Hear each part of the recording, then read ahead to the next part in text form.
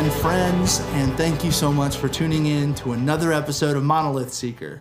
My name is Steve Osborne. I'm hosting this show, and today I'm bringing you another solo episode that will be just me talking. Really, with this episode and any other subsequent solo episode, I'm going to be trying to tackle ideas that have been very instrumental in the focus of this show, which is shattering my old paradigm and helping me expand and view things in a new light and put pieces together in a way that make more sense and that are more flexible and that allow for more growth. And one of the ideas that has been so instrumental in this is the idea of reincarnation. Reincarnation has been something that has made its way into my life through multiple sources, through different media, through comic books I like, through the books I'm reading, all the teachers that I talked about in the first episode and in my conversation with Roxanne, all of that. There has been so many instances where I hear people talk about reincarnation in a way that really resonates with me, that really vibrates in my body in a way that makes sense to me. And really, I just wanted to know what it was all about. I just wanted to dig into it as deeply as I could, so I just started grabbing up books. And the first book I ran across was this book called Reincarnation, A New Horizon in Science, Religion, and Society by Sylvia Cranston and Carrie Williams. And all the books I talk about, I'm going to put in the links to the show at the bottom. But anyways, this book really cracked my head open in so many different ways. It was the perfect first find. I can't recommend it enough for anybody who is curious about this research and these ideas, as much as I will be talking about it in this episode and any other episode I talk about involving reincarnation. There's so much in this book that I won't be able to even get to, so still feel free to go out and grab it because there's a lot to learn from it. So the first thing that really struck me about the idea of reincarnation and the teaching of it is just how vast and how far expanding it is culturally. How many different cultures, like literally every world religion has a branch or its main pillar that focuses on the idea of reincarnation. Like most people think about Hinduism or Buddhism when they think about reincarnation. But in the Islamic tradition, there are the Druzes and the Sufis that all believe in reincarnation as well. In Judaism, it's the Kabbalah branch, the more mystical branch, and even Hasidic Jews believe in reincarnation. And the one that blew me away the most was Christianity. Christianity has the Gnostic tradition that embraces reincarnation, and also just as its original tenet, like Jesus taught reincarnation originally, and that's something that we have historical evidence of. We know when it was snuffed out in the Christian faith. It was right around the time of Constantine. He was the first emperor to convert to Christianity. So up until that time, between Jesus' death and if you believe that Jesus was a real person, but, the teachings of Jesus. Since the beginning of the teachings of Jesus, of Christianity, and then up until Constantine came to power and converted to Christianity, reincarnation was thick in the theology, in the discussions of Christianity. The whole religion would be unrecognizable to us now as to what it's become. And that is specifically because of Constantine and other emperors who followed that wanted to use this religion to really control and gain more power and expand their reach into people's personal and spiritual lives. And reincarnation was one of the first things that had to go, because if you believe that when you die, no matter what life you lived, you get to come back and try again and experience again and learn from a different angle and keep moving and keep growing and having this spiritual evolution through multiple bodies, multiple incarnations, whatever they might be, then you're way less inclined to listen to what the church or what the king or whoever else, the priests, whatever they tell you to do. You're not really going to listen to them. You won't really feel the need to follow them. So by outlawing the teaching of reincarnation, which he did, it really put a damper on all that. It made it so that anybody who wanted to call themselves a Christian would have to subjugate themselves to the will of the church, to the will of the emperor, who, they started saying was placed there by God and needed to be listened to because he was, the head of the faith. And really, that just started the whole spiraling out of control that we're dealing with now still in our culture now. Even people who are atheists and roundly reject the entire idea of Christianity in the West are steeped in those ideas. There's still that morality that has to be tangled with. It's something that, has seeped its way through our culture so deeply that we're blind to it in so many different ways. But anyways, digressing from that, it really kind of made my brain explode to find out all of this stuff about reincarnation in Christianity. Because when I was being raised Christian, I had been taught in my school and in my church that the idea of reincarnation was satanic. And anybody who was presenting that idea to me was just trying to seduce me into some evil religion or, steal me away from the good graces of God and cast me into hellfire forever. That's the light that they painted this whole idea in. And to find out that it was part of the beginning fabric of this religion that was telling me this was really wild to me. But not only that, and not only every other major world religion that is established today, but also many tribal beliefs, many native peoples in every continent on the planet that is habitable, has a tradition of reincarnation taught in their villages, in their history. It is something that, some tribes believe it is a hereditary thing where you will be passed down in your own family line or somewhere else in your tribe. But, there's been instances of it happening where, two tribes are feuding, somebody will die, and then several years will be reborn in the opposite tribe that they were feuding with and will remember, oh, I was, when they're old enough to, I was your enemy before, and now you're my father. I don't know. It's really wild stuff that tends to happen in these things. And, one of the reasons that it seems to make at least the most sense to me that it is so widespread is because there is evidence of it. And one of the biggest indicators, one of the biggest pieces of evidence in that is the idea of children who remember past lives. That is one of the big areas of research that is being done on this topic, and something that shows really insane results when you dig into it. This book presented a lot of cases, and I also have a couple other books that I will go over that talk about those cases specifically. But there are so many cases like what I just described a second ago of somebody, being born with the memories of somebody else and being able to point to exactly who they were, recognize their family, recognize their friends, where they lived. They have the same mannerisms. All these different things play out and come through in these kids who were 3-4 years old. Sometimes their first words will be a name of somebody that they knew or the city that they grew up in their previous life. It's really wild stuff. And I'm just excited to dive into it here. So I guess one of the first cases that I would like to discuss with you of that is of a person named Dorothy Eady. Now, Dorothy Eady was born in England. When she was a little girl, she fell down the stairs while she was playing, hit her head, and her parents called the doctor. When he came over, he pronounced her dead. And while he was going to get the death certificate, while the family was grieving in the living room, they came back and found her playing on her bed. She was alive and well and totally fine. But shortly after that, she started crying and saying she wanted to go home. She missed home.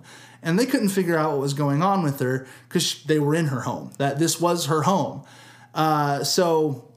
She keeps going on and on about it, how she came from this place where there was a big temple and there were gardens all over the place and it was so beautiful, and she missed the people that she grew up with, and even the people that she didn't like, she would describe, but she would miss them all. She wanted to see them all. And their parents really didn't know what to make of this. This temple with the garden would keep coming back to her over and over again in dreams. And then one day, when she was looking through a book with her father, of archaeology digs of different places all over the world where things were being dug up, they found the Temple of Abydos in Egypt.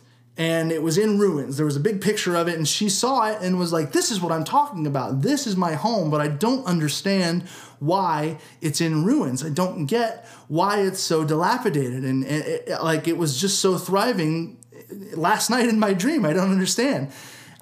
So eventually, she starts ditching school and just hanging out in the Egyptology room at the local museum. She's just fascinated with this stuff. She's so fixated on it. She grows up, finishes college, she majors in Egyptology, archaeology, and she moves to Egypt and never leaves. She spends her entire life in Egypt. She said she never wanted to leave. This was her home, and she knew it in her bones that this was her home and that she'd been here before, and she missed it so greatly, even though it was completely different than the way she remembered it. So as she is going through her archaeology career, eventually she gets the opportunity to work on the Temple Abydos that she remembered. And she said as soon as she arrived in the area, she saw the mountain, she knew she was home.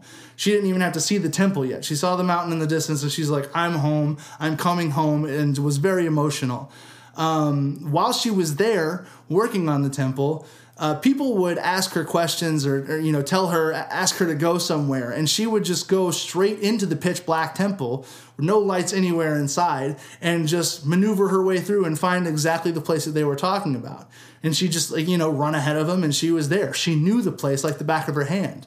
And, when it came time for them to start excavating the area around the temple, they knew that there would probably be a garden in the area because that had been the pattern of the other temples in the area, but they didn't know where it would be. And she was able to point out exactly the layout. She was able to point to where the trees would be, where the canals would be, where the different, layout of the plants and vegetation. And when they dug it all up, she was absolutely correct. The canals were exactly where she said they were going to be. The roots were exactly where they said the trees would be. Like everything matched to a T. And throughout her career as an Egyptologist, she was able to decipher hieroglyphics and do things that other people on her teams had no way of doing. She was just the go-to person for so many things. She eventually, throughout her life, would start having more and more vivid dreams about Egypt. And she remembered living there in the time of Seti, the pharaoh Seti, and then going into the reign of Ramses II.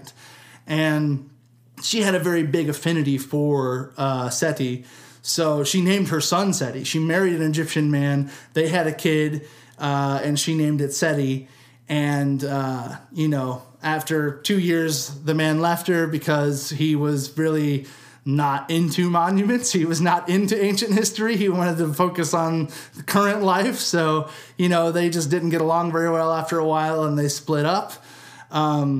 But she changed her name after that to Seti, which in ancient Egypt was a very common way, a very kind of peasant way of saying I'm the mother of Seti. And she sold herself so well as this person who had been there and had all these vivid memories. She was able to help them put together so many different things that even after she retired, archaeologists from all over the world that would come to Egypt would come and find her whenever they would get stuck on something, and she would usually be able to point them in the right direction or help them work it out, what the thing that they found was used for, or why something was not where they expected it to be. She helped with so many different things and is considered one of the patron saints of Egyptology. This was a very rare case because usually around the age of between 5 and 12, specifically usually around the age of 8 or 10, memories of past lives start to fade. And nobody really knows exactly why that is, but it's usually around that time that children seem to decide that they don't really want to focus on their past life anymore. They want to focus on this life. They realize, whether they end up being convinced that old life was real or not, or fake, whatever. Sometimes what happens is parents will hear these kids talking about these things and tell them they're just making it all up and need to focus on real life. Whether or not that happens, At some point, the kids realize, I'm not getting anywhere in this life by talking about that life, so I need to focus on here and now and be the person that I came back to be. Another kind of strange case in that regard of someone who tried to let go of the past but really couldn't is a woman who in this book is referred to as Mrs. Smith. Mrs. Smith was someone who was plagued with night terrors from the time she was a little girl. And when she was a little girl, between the ages of 4 and about 10, she would wake up and write down these vivid nightmares that she was having.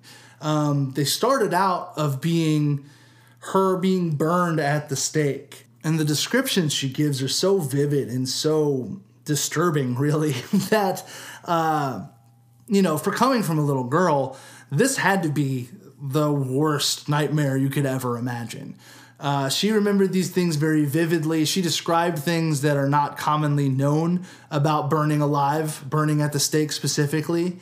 She really goes into detail on that. And then as she grows up a little bit, as these dreams start to progress, she starts to remember a little bit before and a little bit before that and a little bit before that. And until she's kind of got this picture together of what happened to her. And this story is coming out of England again. This woman was English, but she was remembering the life of a child in Belarus, France, during the Inquisition. So she started describing in these notes and in these details, she would write out songs that they would sing at ceremonies, and she would describe these ceremonies and the people who performed them.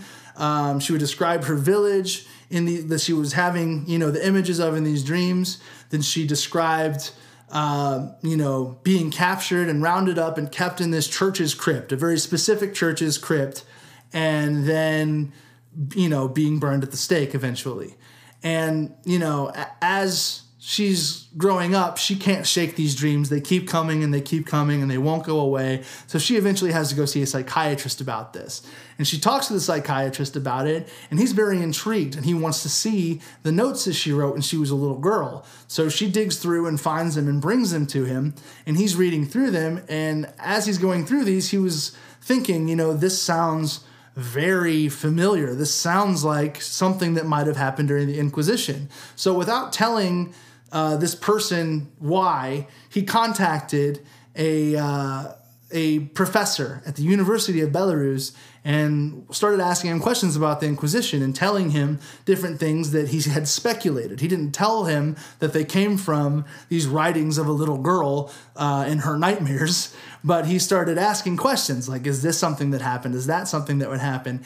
And, they found so many things that matched up perfectly. She was perfectly describing the ceremonies of the Cathars. And the Cathars were a sect of, I believe, Christianity, but they were very mystic and had a lot of pagan roots.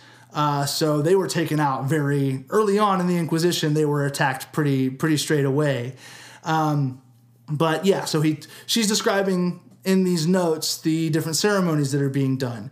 And she talks about there being a man in a dark blue robe. And at first the man was like, no, I'm pretty sure Cathars only wore black robes in their processions, in their different ceremonies. And then he did a little bit of digging and was like, no, actually, they wore dark blue robes and dark green robes. This sounds right. And then, he would send this guy the songs that this girl had written down, and they would word for word match exactly songs that they had in their archives buried deep in these libraries of the old Cathar traditions, what they had been able to salvage. And she was singing this in medieval French. She was speaking medieval French in these notes, but she didn't speak medieval French. She didn't speak regular French. So they were, really blown away by this. It didn't make any sense. So, the more they dug, the more they found. Like, she claimed to have been in this specific crypt in this specific church. And they said at first, no, we don't think anybody was ever kept there. That's not something that makes sense. They had areas specifically set up to hold people who were going to be burned in the Inquisition. And the more digging they did, because the clerks during the Inquisition took meticulous notes, they were able to find one time where a family had been, picked up. Well, several people had been picked up, and there was an overflow situation, so people had to be brought into that church, and a small group of people was even brought into this crypt to be held and await execution. So all of these things started matching up, and then eventually this woman kept having these dreams. She eventually got a name. She got a name and a family. And through hours of digging through Inquisition notes, they were able to find out that these people that were held in that crypt was this family that she remembered.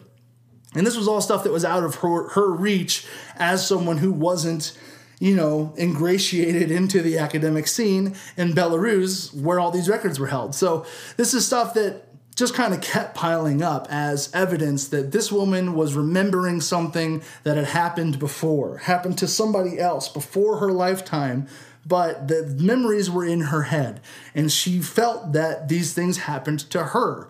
So again, this is another case of, potential reincarnation here. So the reason I brought those two up before I go into anything else is because those two stories that I just told you were primarily researched and conducted by people who I don't know anything else about. Those are the only two stories that I know of them. Those two stories are pretty famous. They have their own books about them.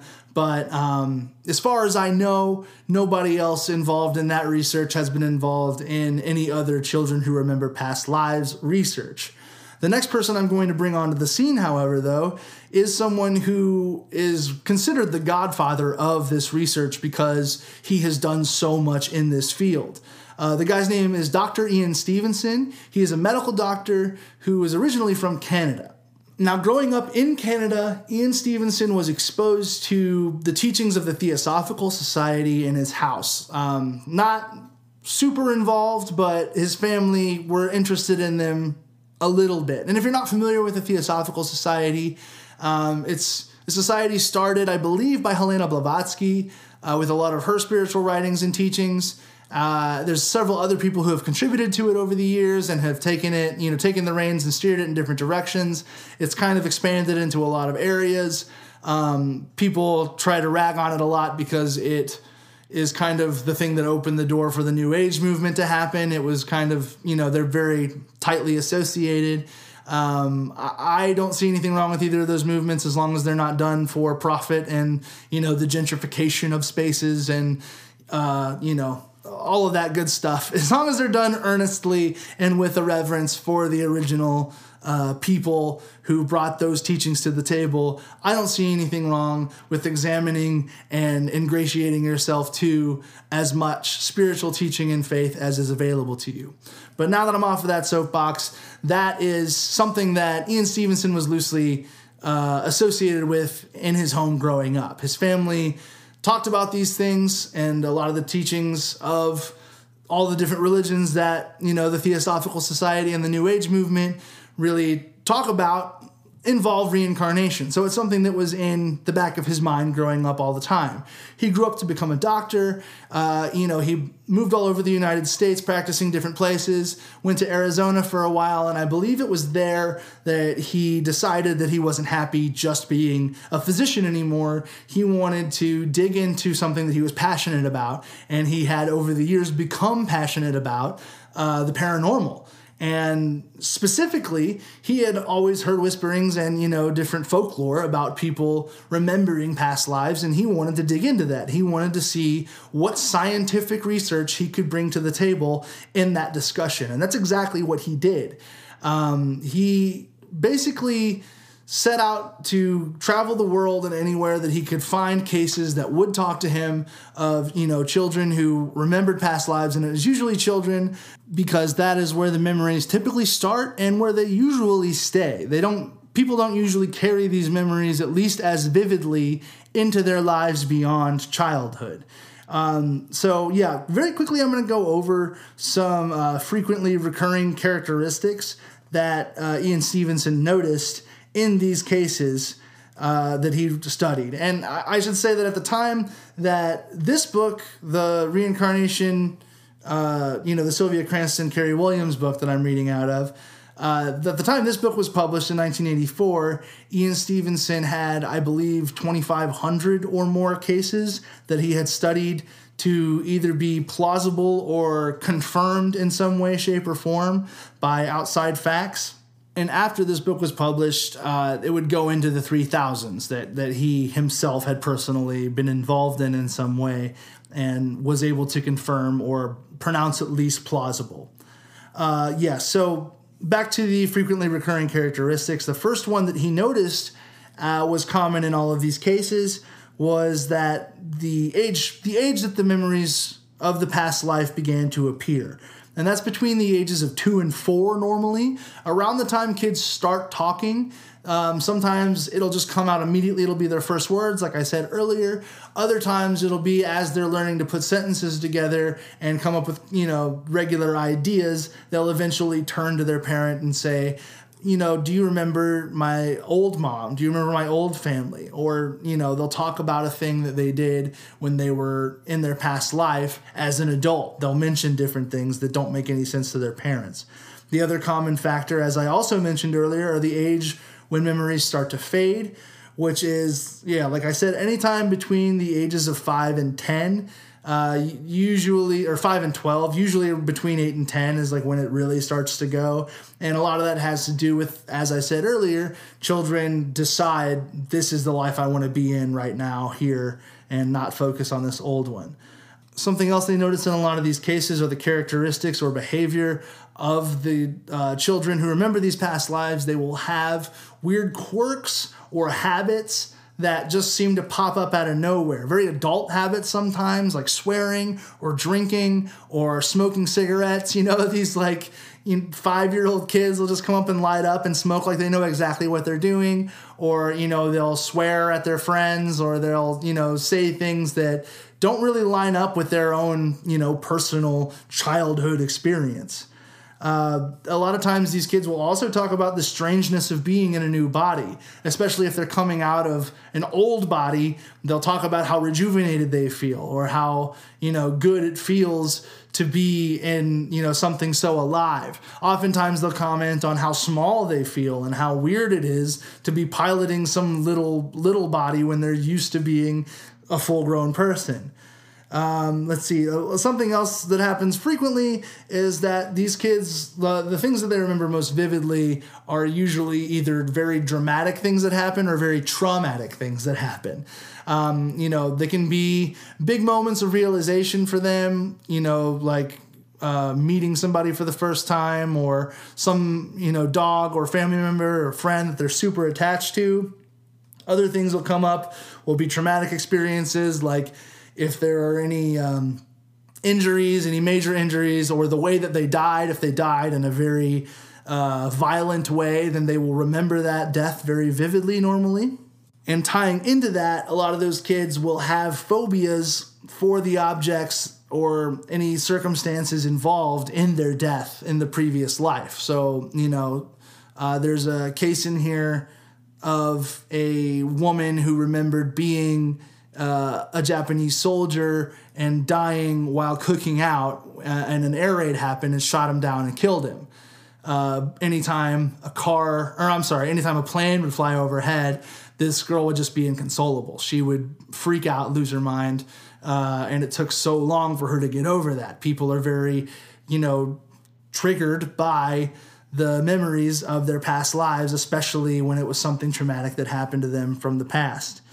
Something else that they point out to in a lot of these things, when kids are brought around places or people that they remember from their past lives, they will often comment on the things that have changed about them. So, they'll go to a block that they used to live on in a previous life and comment on how all the houses are completely new and they demolished something that was sitting over here. This park didn't used to be here. This was all woods, whatever. They'll be able to accurately describe and paint a picture of what someone or some place looked like prior to them even being alive. A 5-year-old kid will talk about something that changed 20 years ago and know exactly what it looked like before that. So one of my favorite parts of this whole thing are the announcing dreams that several mothers will have prior to the birth of a child who will claim to have memories of a past life. That same case that I mentioned earlier of the girl who remembered the life of a Japanese soldier, her mother had a dream prior to becoming pregnant with her that a short, chubby Japanese man with no shirt on came up to her in a dream and said, "Hey, I'm going to come stay with you for a while. I'm going to come live with you." And the mother had no idea what to make of this and was kind of freaked out by it. And honestly didn't really remember it again until the kids started bringing up that I used to be Japanese. I miss Japan. I want to see my wife and kids. You know, like I don't want to eat all this spicy food you're giving me. I want sushi. I live by the ocean. I want seafood. What are you doing to me? You know, all these very peculiar things. But she didn't remember that dream until later. And those dreams happen often in these cases. It's not something that happens in every case by any stretch of the imagination, but it's something that is fairly reoccurring. Another one of my favorite aspects of this research are the birthmarks and deformities that will sometimes occur to a child in birth that correspond with a previous life that they remember. And, you know, sometimes that actually leaves a very convincing piece of evidence for someone to match it up with.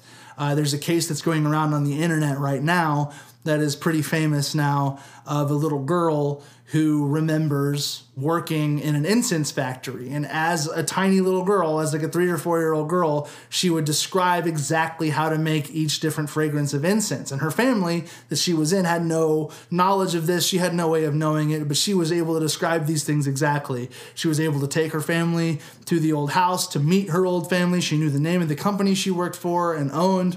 Like, she knew all of this stuff, and she also remembered getting run over by a truck and dying. And she had really crazy birthmarks that looked like scarring from something running over her torso. And when they compared the birthmarks on her body to the marks left on the dead body of the person that she was saying she was, they were almost identical. And stuff like this happens all the time. There's another case of a man who was murdered. He was shot in the head with a shotgun.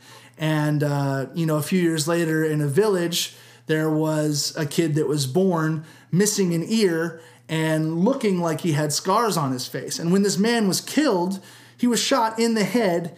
His ear was blown off and pellets from the buckshot went into his face. And the markings on this man's face were identical to the birthmarks on this kid's face.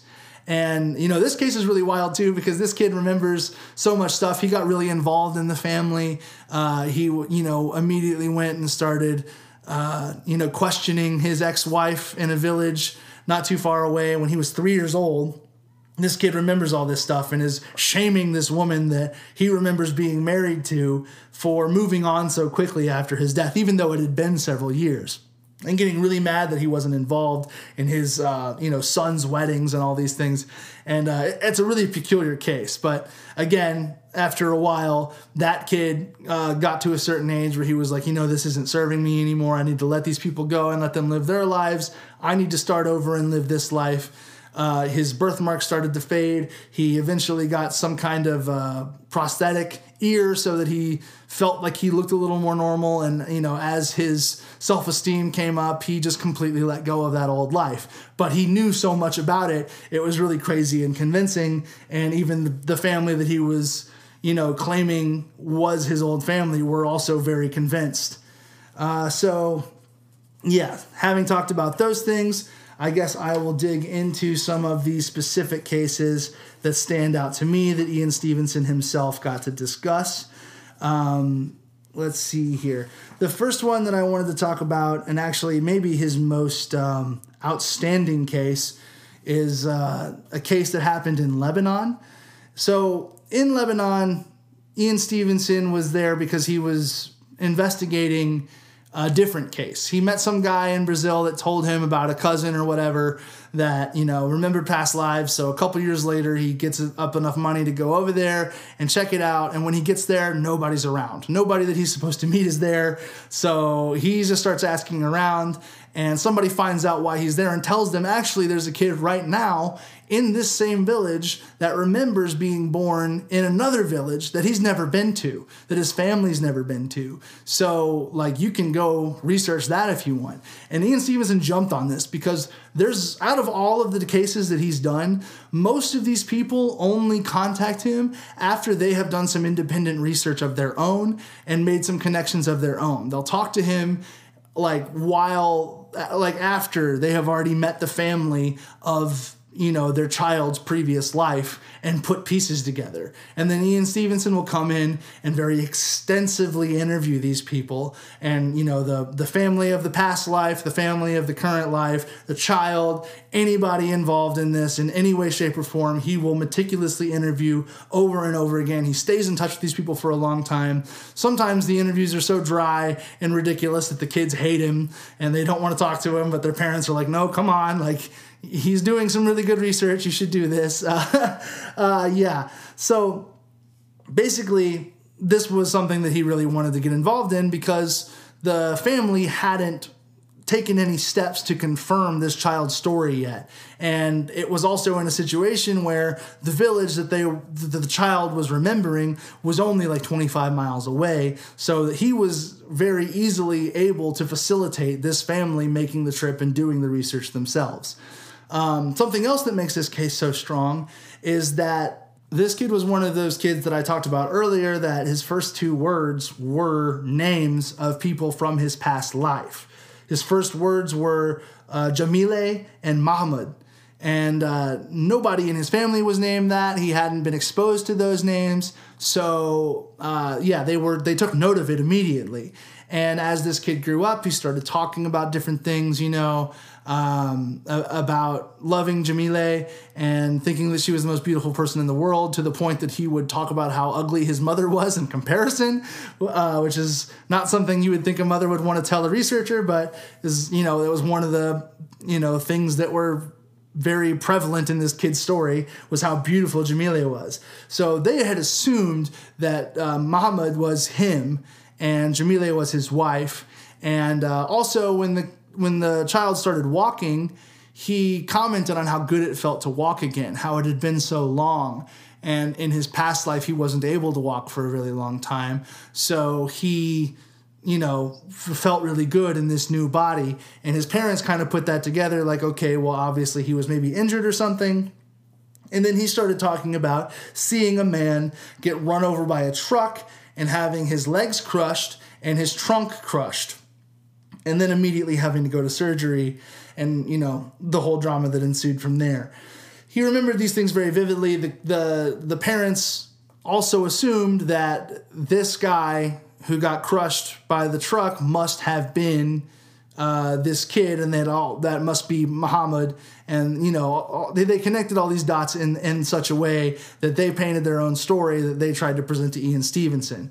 Like I started to say, the thing that makes this case so strong, though, is that a lot of those facts that they put together weren't correct. When they went to go research this, this kid had a very vivid memory of where he used to live, what his family looked like. He remembered names. He remembered places. He knew so much. He had a lot of information. And when they got there, they found a man who had been run over by a truck, but that guy was still alive. And they didn't know, what to make of that. They're like, okay, well, we thought that he would be this guy, so now we kind of have to start over from square one. The kid and his father end up going back to their own village, and Ian Stevenson sticks around by himself for a while to research this case a little further.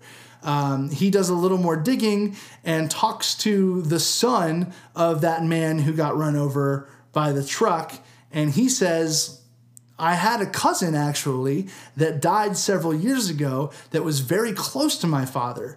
And when he got run over by that truck, my cousin was traumatized and had a really hard time with this. And that cousin got tuberculosis a few years later and was bedridden for over a year before he died.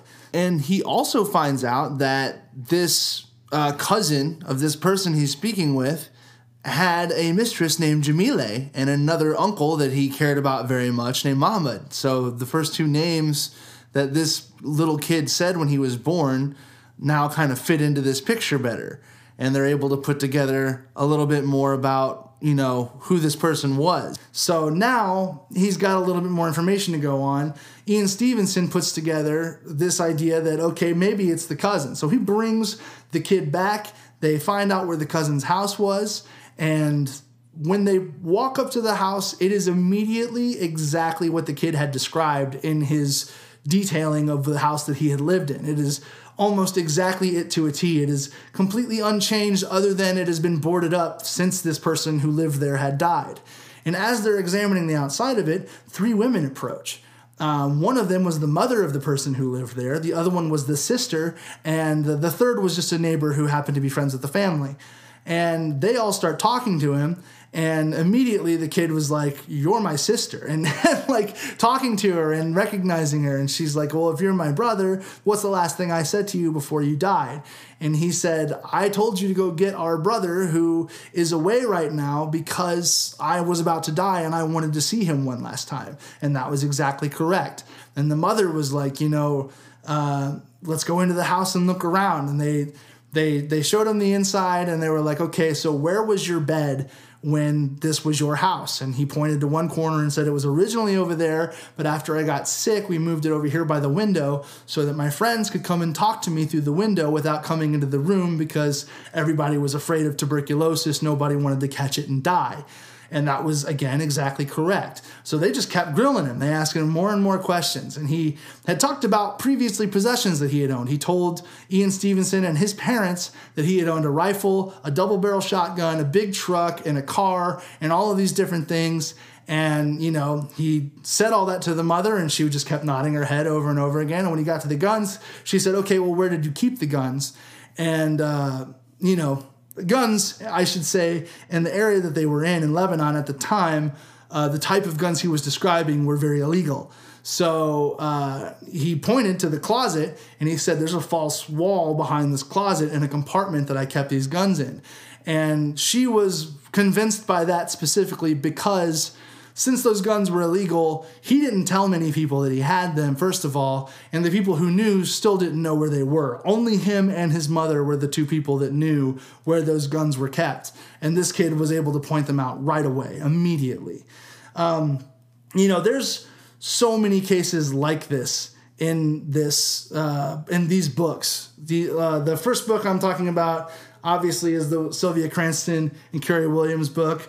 I read another book called Children Who Remember Previous Lives by Ian Stevenson, where he details more of these stories. There's a lot of amazing things that happen. It's all kind of along these same lines, though, of the things that I'm talking about. But I should warn you that these books, specifically Ian Stevenson's book, the other book I recommend to everybody, but the Ian Stevenson book, Children Who Remember Past Lives, it is written for skeptics. It is written for people who will meticulously try to pick apart everything that he says. It tries to examine every case that he brings up from every possible angle and refute any idea that somebody else might have of it, and even admit in some cases where other possibilities might be. And the funny thing about it is that in so many cases, the 2 options that he is left with at the end of it is you either have to believe that these kids are reincarnated and they remember the past lives of the person that they're describing, or you have to believe that these people, these children are telepathically reading the minds of other people on the other side of the country, of the other side of the state, on the other side of the world sometimes, that in describing their lives perfectly. Those are the only 2 options you're left with. So pick one, which I think is pretty hilarious. The books themselves, though, are kind of dry. That one in specifically, all of the Ian Stevenson writing that I've read is pretty dry. It's pretty meticulously, scientifically recorded and calculated and all of this stuff. He is, like I said, again, someone who was definitely aiming at skeptics and trying to be as deadpan and serious about everything as he could. But the person who ended up succeeding him on his job, I should say, Ian Stevenson was very well respected in his field. So many people were very blown away by the things that he did. In fact, early on when he started publishing things around 1957, people were saying that he would be the next Sigmund Freud or the next Isaac Newton, because what he was proposing and what he was researching had such deep, profound implications for everyone's lives that there's no way that he wouldn't change the face of our view of science and the world and everything there is involved in it. However, as years went on, materialism continued to kind of win out when it came to funding and when it came to publicity. People were very focused on the here and now and what helps me make money, what helps me, start new factories, what helps me produce more things. And his research was pretty well shunned by the end of his life. He continued researching into, I believe, the 2000s, the early 2000s. He died in 2007 in relative obscurity, except for to people who have done this research. And, over the past couple of years, I've been hearing his name a lot more, which excites me. And, I got to believe that wherever he's going to pop up next, if he does, that he will hopefully remember something about it and be excited about it too. The next person I want to talk about is someone who ended up picking up where Ian Stevenson left off for the most part. He was trained by Ian Stevenson, and he is a child psychologist and medical physician named Jim Tucker. The book that I read by him was called Return to Life, and this is one that, between the three books in this, the Sylvia Cranston and Carey Williams book is wonderful, but the Return to Life book, I think, gave me the most profound changes out of all of my thinking processes while I was reading it. It was the one that I would read a few sentences and then have to put it down and contemplate them and pick it back up again. It's a really great read. It's really fun, too. He's a way more natural storyteller, I believe, than Ian Stevenson. And beyond that, he's not so much just writing for skeptics as much as people who he knows are going to want to read about these things. So he gives you a little more with it. But Jim Tucker ended up seeing Ian Stevenson sometime after he had already gone to medical school and started his own practice and had become a child psychologist. And after hearing Ian Stevenson's presentations about things, he was so blown away of this body of work that this guy had done that he wanted to know more about it. He wanted to help out any way he could, so he volunteered at the University of Virginia to help out. And eventually, with his areas of expertise, Ian Stevenson knew that this guy's perfect to keep this research going. The child psychology thing is actually really helpful because we're talking to mostly children here, and this guy will be able to tell immediately if this child is delusional for some reason, if he's suffering in some way, if he's lashing out for attention, or if he's actually remembering something. Like, he's got a better angle on all these things. So Jim Tucker fit right in, started traveling with Ian Stevenson all over the place. Some of the stories that you hear now in like TV shows, there's that Surviving Death show on Netflix that talks about this case. On the very last episode, it's about children remembering past lives, and I believe 2 of Jim Tucker's cases are on that show. A couple of his cases also got attached to a show called The Ghost Inside My Child, which is a really stupid way of saying what this is. He actually talks about it in the book. He doesn't name the show per se, but he says that he started working with a TV show and then he got the idea of the angle that they were going to take on these cases and trying to make them all spooky and crazy. And he was like, I don't want anything to do with this, actually. So he backed out of that. But they still used a couple of his cases because he put the families that he was talking to and interviewing in touch with the producers of the show. So there's some really good cases on there. You just kind of have to ignore the Discovery Channel haunted travel show vibe that they're going for when they're talking about these very interesting and possibly completely benign things. But anyways, so the one story I'm going to talk about is actually in both of those shows. You can go look either of them up and check them out if you want to. But it's about a kid named James. So this kid had frequent night terrors when he was really young. He would be screaming and freaking out, and his parents would come and wake him up and be like, what's wrong? What's the matter? And he would say, little man shot down, little man stuck, he can't get out. And he'd, start freaking out. And his mom would say, who's the little man? And he'd say, it's me, it's James. So the parents really don't know what to make of any of this. They're kind of freaking out about the well-being of their child, but they really don't know if there's anything they can do about it. So they just keep trying to comfort him and sending him back to bed. As this goes on, he starts drawing pictures, and he can't draw anything else, seemingly. It's always the same pictures over and over again of planes getting shot down and going into the water. It's a plane, taking off from an aircraft carrier, getting shot down, landing in the water over and over again.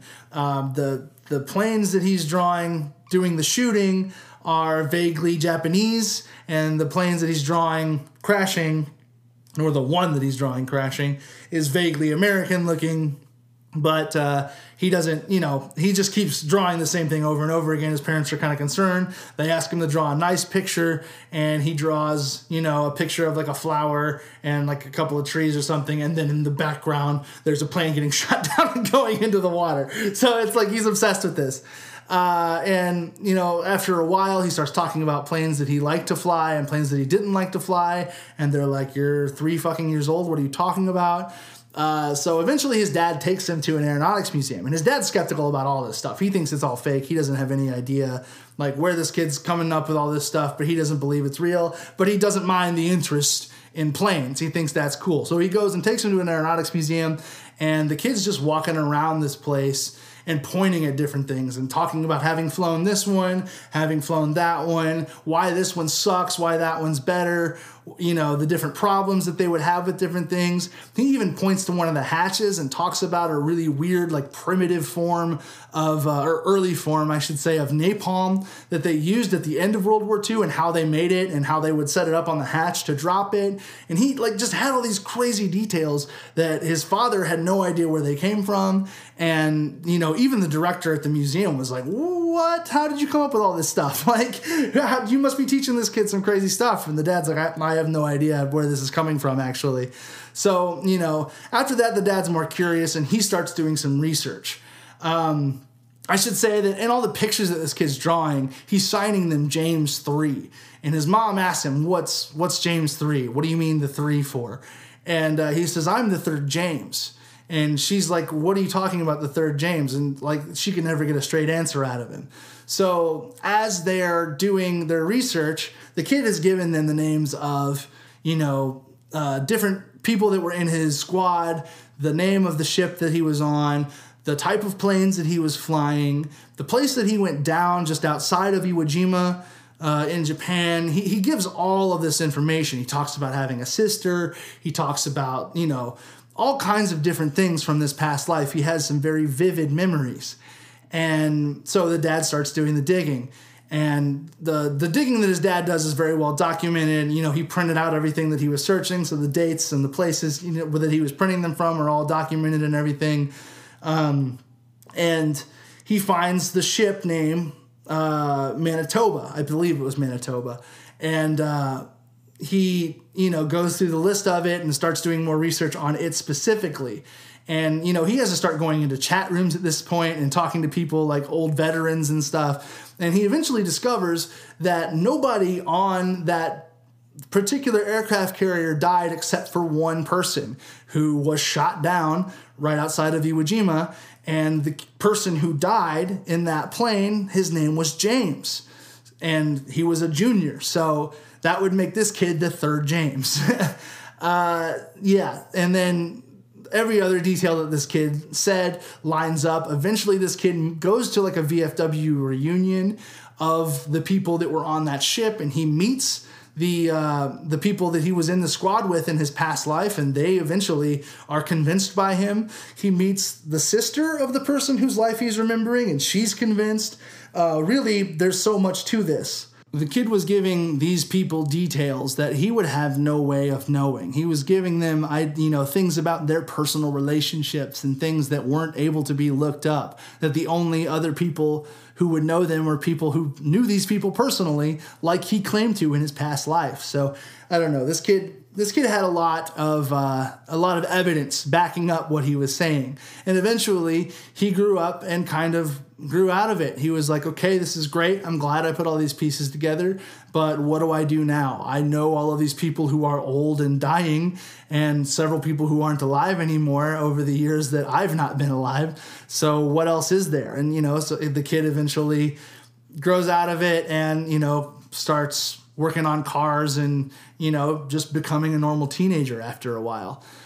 So I don't know. That story's great. It's all over the place. Like I said, you can watch it on TV. You can read it in books, all kinds of things. But one of the things that you see about criticism of these kinds of cases specifically is that, the parents are just coaxing these kids into saying different things, or they just want fame. They just are trying to get famous. They're just trying to get on TV for these different things.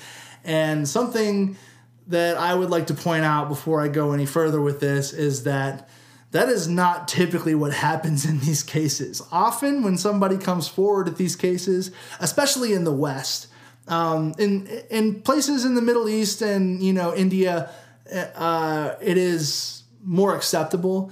But even still, when you come forward with the case of reincarnation over there, it's just, okay, we already believe that this happens, so what do you want? Like, it's cool that you're able to put this together and find these clues and this kid remembers, but, really you're not going to get anything from it.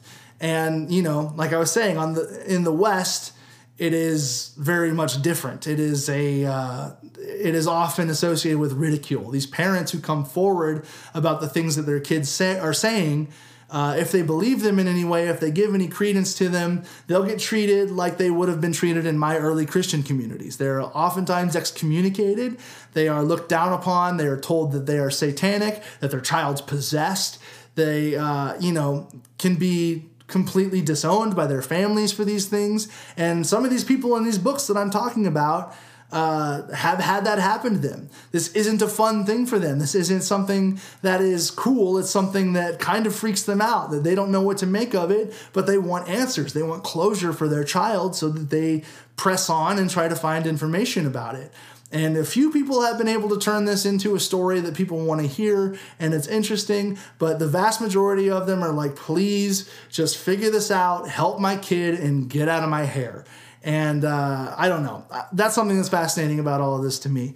But beyond all of that, beyond all of the children who remember past lives stuff, the regular things, Jim Tucker in his book Return to Life goes into an area that is a little bit more interesting to me at this point, because I've been reading about that kind of stuff for a while now, and the things that he was talking about at the end of the book tend to make my brain explode a little more, make me make connections and things a lot more. So he starts us off by talking about a pretty normal case.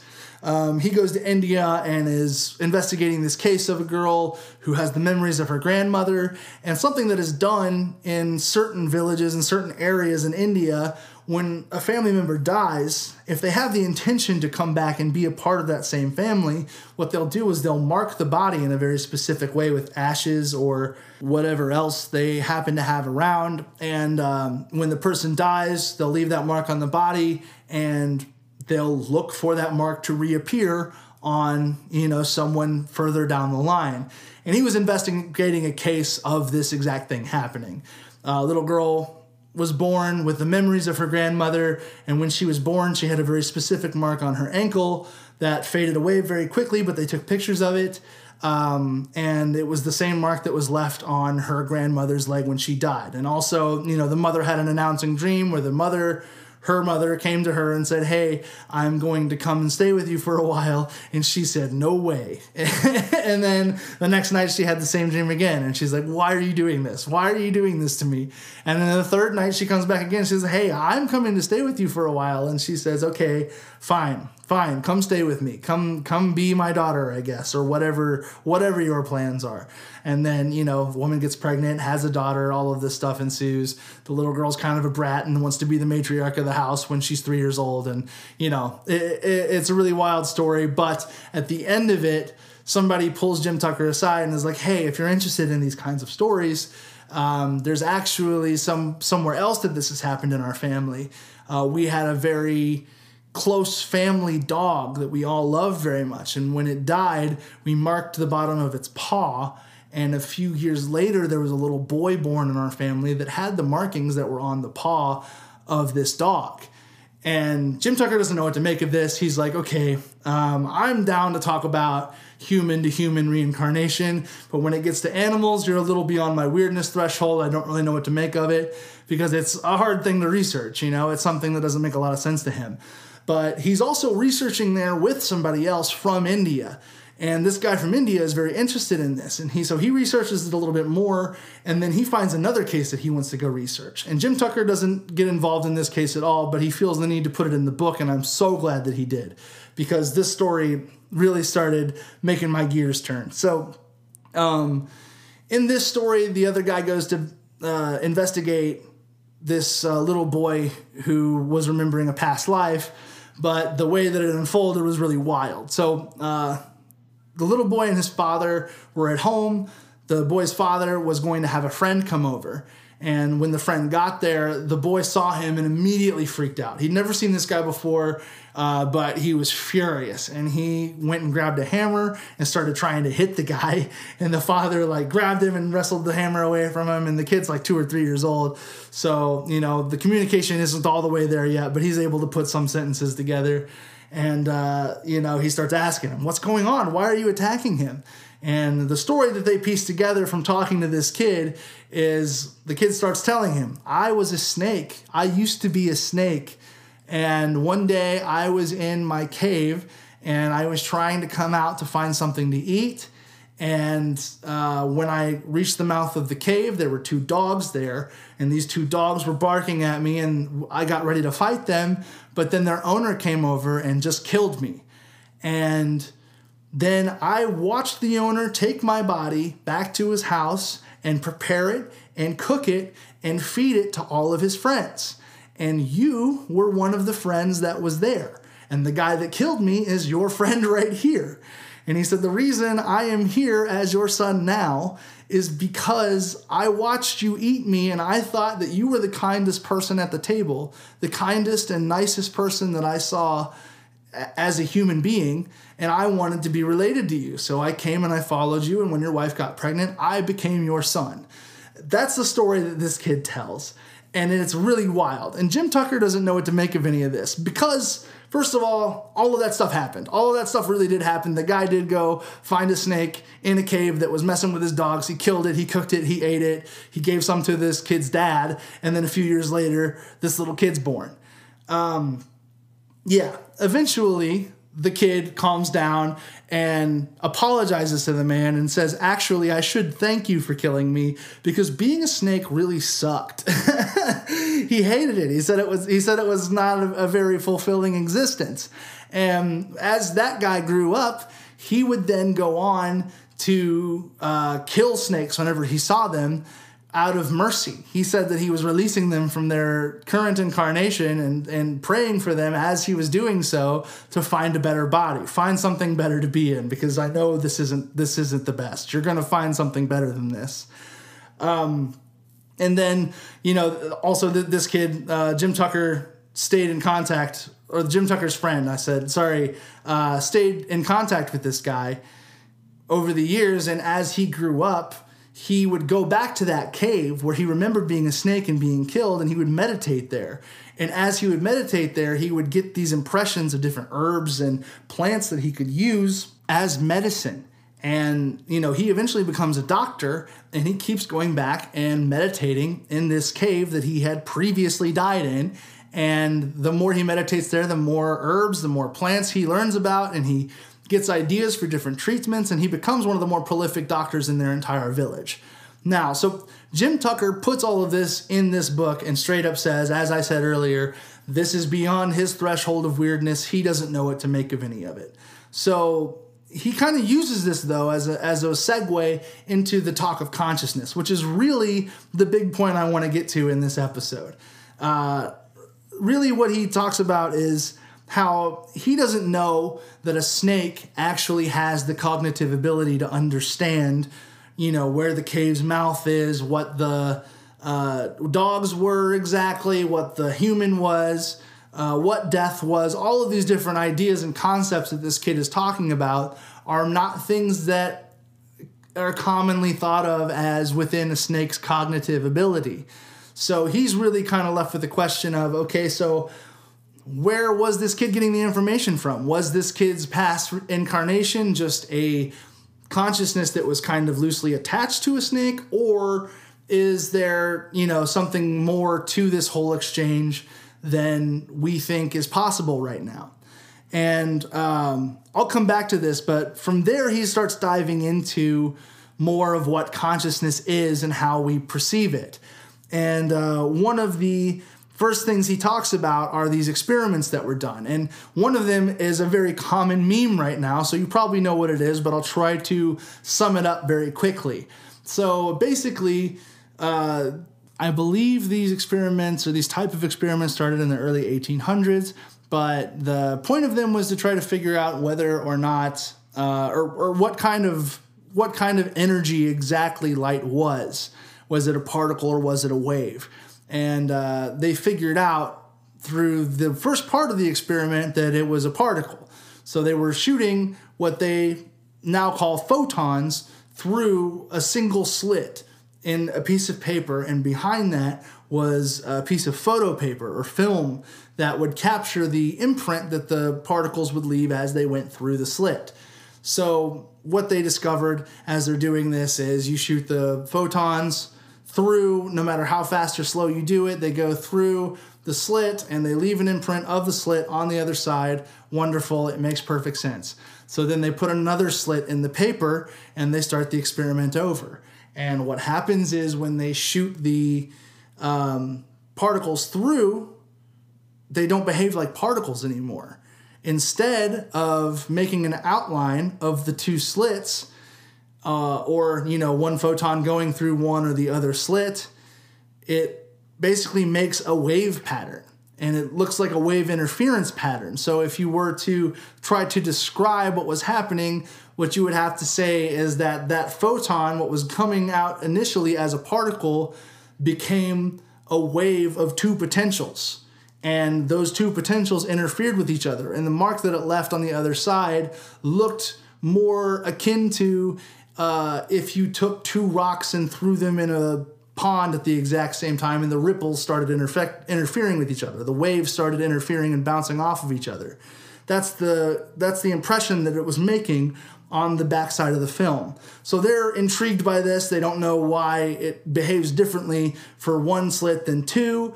So they decide that they're going to put cameras there. They're going to try to observe with microscopes or whatever they can to make this make sense. How do we see, as time goes on, when they have the technology to do this, they start researching it more. How does this work? And what they find out is when you put cameras in front of the slits to watch where the particles go, they stop behaving like waves and start behaving like particles again. They make the exact outline of the two slits in particles without the wave interference pattern. So the observation is shown to change the behavior of the particle. It is either a particle or a wave, depending on if you're looking at it or not, if you're intending it to be or not.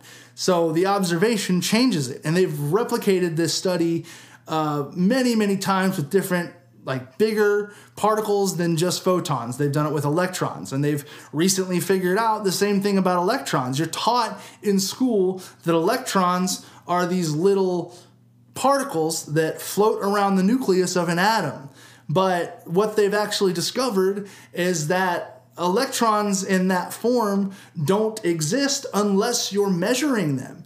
That outside of an atom is a cloud of negative energy, of potential negative energy. And when you go to measure it, when you go to see what's there, that wave of potential collapses into a particle that you can measure. It turns into one physical electron. So with those experiments, they've moved on and on to even molecules. And the pattern stays the same. When you observe it, it behaves as a particle. When you don't observe it, it behaves as a wave of potential.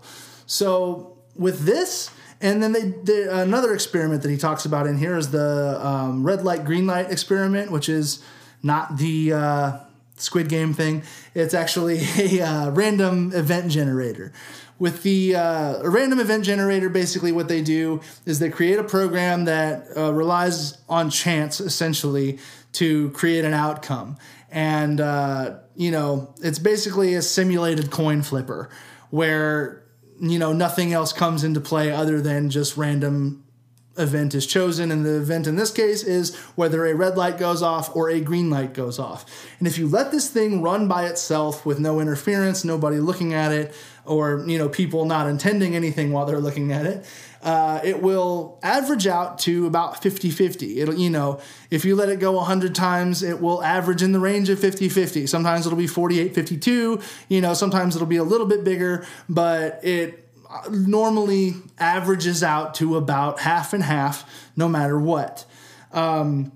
What they discovered is that if you put someone in the room and tell them, have an intention about this, you decide what you want to see. And they sit there and the person will decide, I want it to be red. Red, red, red. I'm going to focus on it being red. And as this machine will go with this person watching it, the machine will skew hard towards red, 70%, sometimes higher even, more times that it'll be red than green. And the exact opposite if you want it to be green. You can change it either way. And just putting an intention on it and watching and focusing changes the outcome of the machine. You don't have to tell the person who's running the experiment. It can be a double-blind experiment where nobody knows what you're thinking, but it starts to bore out no matter what if you put the intention on it to go towards the intention that you want. So then beyond that, they, started to do different experiments with the same premise. And what they would do is they would put a disc in and record the machine running by itself in a room with nobody else around. And what they discovered from that is with the record of what the machine did, if you take that and nobody else watches it, if nobody else sees what the results are, nobody checks the numbers, nobody sees anything about this machine that's been running by itself and recorded, and then you take that recording and show it to somebody else later, they can still affect the outcome of what's on that disc that you put in. If, whether it's hours, days, weeks, months later, you can sit down and watch this recording, and if no one else has seen it, and you sit down and say, I want the results to be all green, it'll tend towards green. It'll move the needle way further towards green. And they don't know what to make of this. It's kind of a really wild thing. It's like, okay, now we're trying to figure out why consciousness changes our physical reality. That's what they're discovering with all of this. There's many more experiments. Jim Tucker goes into the different physicists, the different mathematicians, the different philosophers that have studied all of these things. It's really great the way he dives into it. But basically, the conclusion he comes to is there is a problem with our current understanding of quantum physics and the way that we currently view reality. Because now, through all of these experiments, what they're discovering is that consciousness changes our physical reality. Consciousness is required for our physical reality to do anything, really. For it to make a decision, for it to turn into anything, for particles to exist, for solid matter to exist, it would seem that there needs to be consciousness observing it.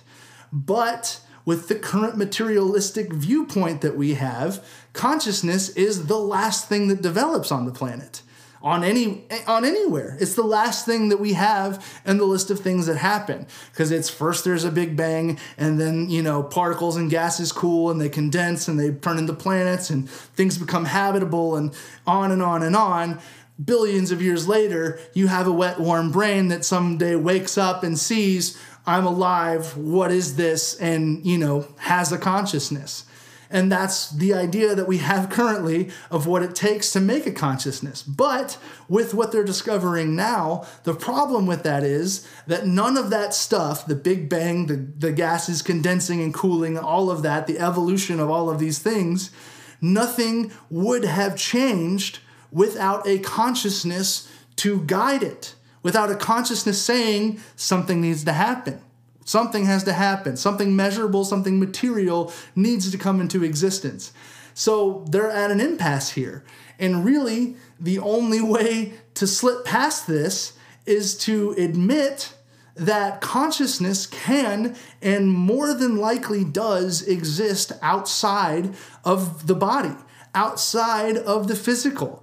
It is something that is beyond physical, and that rather than it being the last thing that comes about through evolution, it is the very beginning of and driving force that causes evolution. So this was really big to me and really wild to think about. It got my gears turning, as I was saying earlier. I had to keep putting the book down and contemplating what I was reading over and over again, because one of the big things that stands out about this is that if the brain is not what contains consciousness, if it's not the thing that creates consciousness, then its role drastically changes. And what I started to see and think about, and what I've also now read in several other books of several other scientists and different spiritual teachers and psychologists and psychiatrists and all these different people who are doing the same type of research, what it appears to be is that the brain is not a creator of anything. It is actually a receiver. It is the thing that receives our consciousness. It is basically an antenna that is tuned to the specific consciousness of the being that is inhabiting this body. And, just like if you're playing a PlayStation controller, you're outside of that body. The real me is contained outside of this entire thing. And I am experiencing right now this body because that's what I'm choosing to do. I am enveloped in the experience of this body. And what meditation is, what psychedelic experiences, what all of these other wild things that we're talking about in the spiritual community are the experiences of being more than a body, being more of your consciousness, feeling more of it. And that's why I want to go back to the snake thing, because the idea that a snake can't comprehend what's happening in front of it isn't surprising to me. I don't have any problem believing that a snake really would just be reacting to shapes and heat and survival instincts and not really taking in all that information. But what that says to me is that potentially something was working this snake like a PlayStation controller, and that something was getting a lot more information than the snake itself was. That consciousness that was using this snake to experience was recording more than the snake's brain was allowing. So that when the consciousness separated from that snake and went into a boy that had a little higher cognitive function and had a better, anyway, really, to articulate what it had experienced, this boy had so much more information than he probably did when he was a snake. And that just makes me think more and more about what is it that we are missing in our everyday lives living in these bodies? What else is happening beyond our perception of our brain, beyond the perception of these bodies? There is a consciousness that is using all of these bodies, all of these, vessels to experience what it's like to be cut off from the outside. But when we leave them, what extra information are we going to get? And I'm going to use this to segue into the near-death experience conversation, which I'm not going to be having here. I'm going to do a whole separate episode on near-death experiences. But one of my favorite facets of them, and something I will talk about extensively in that episode, are the experiences that people have of reviewing their life, reviewing the life that they had just lived. And when people talk about reviewing these lives, what they talk about is seeing not only their point of view of what happened, but seeing, feeling, and being everything that they were affecting. When you do something to somebody and then you see it in your, life review during your death experience, you not only feel your emotions and the energy that you put into that situation, but you feel the energy that is being received by the other person and the emotions it makes them feel. You feel the energy that is being put off to even the bugs in the ground around you and the bugs in the air. Like, I'm birds in the air. I'm just focused on bugs right now. But yeah, it is something that permeates everything and you feel it all. And that points to exactly the same thing that this is pointing to right now, that there is more happening than we are catching on to. Something else that even the Sylvia Cranston book talks about is that at the time that it was written in 1984, I don't even know, I don't know if this has been figured out since then, but at the time there was a debate happening around what actually drives your cells to create themselves as they are. Like the DNA that is in every cell of your body is the DNA for your entire body, the whole thing. Every single cell in your body has the DNA for every single cell in your body. So how does it know to be a bone cell or a lung cell or a liver or, a piece of cartilage? How does it know to be hair? How do we not have, random hair cells sticking out of our liver and, have heart cells in our stomach? How do they know to be what they are and to stay confined to the areas that they're in? How do they know to do that? And scientists, at least in 1984, like I said, when this book was published, there might be a whole body of science that is built up around this in the subsequent 40 years since this book came out that I'm open to. I would love to learn about that stuff because that is interesting to me as well. But one of the ideas that was put forward at the time was called the electric body theory, and that was that there was some electric force that turned on the right pieces of your DNA, the right amino acids, to create exactly the cell that you needed. And somehow that electric body was guided by a consciousness that knew what a body should look like, that knew what the intention of each piece of DNA was supposed to be.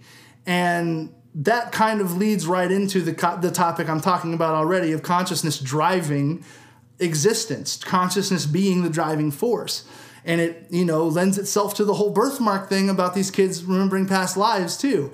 If there's a consciousness that died in a previous body and had a fixation with a wound, with a stab mark, with something that happened to it that was very traumatic, and then that same consciousness starts to build a new body inside of a womb, then that consciousness might very well leave one of those marks on there to remind itself that this thing happened because they fixated on it so much. So you'll end up with people who have stab wounds that, transfer into birthmarks of a kid that remembers the life of being stabbed and all of these other really crazy things that happen. And I don't know, it just ties all of this research together. And it makes me really excited. It's something that I think about all the time now. And I don't know, I'm really excited to finally be having this conversation with myself on a microphone. So I'm going to go ahead and start wrapping this up here. Thank you so much for listening. I want to say that if you want to get in touch with me, you want to reach out, talk about books I should read, people I should interview, if you want to be interviewed yourself, or just have a conversation, I am open to all of that. You can get a hold of me on Instagram or Twitter at Monolith Seeker on both. And if you want to email me, it is monolithseekerpod@gmail.com. Thank you so much for listening this far and for supporting this show. Let's keep this conversation going. And you guys take care of yourselves and take care of each other. Until next time.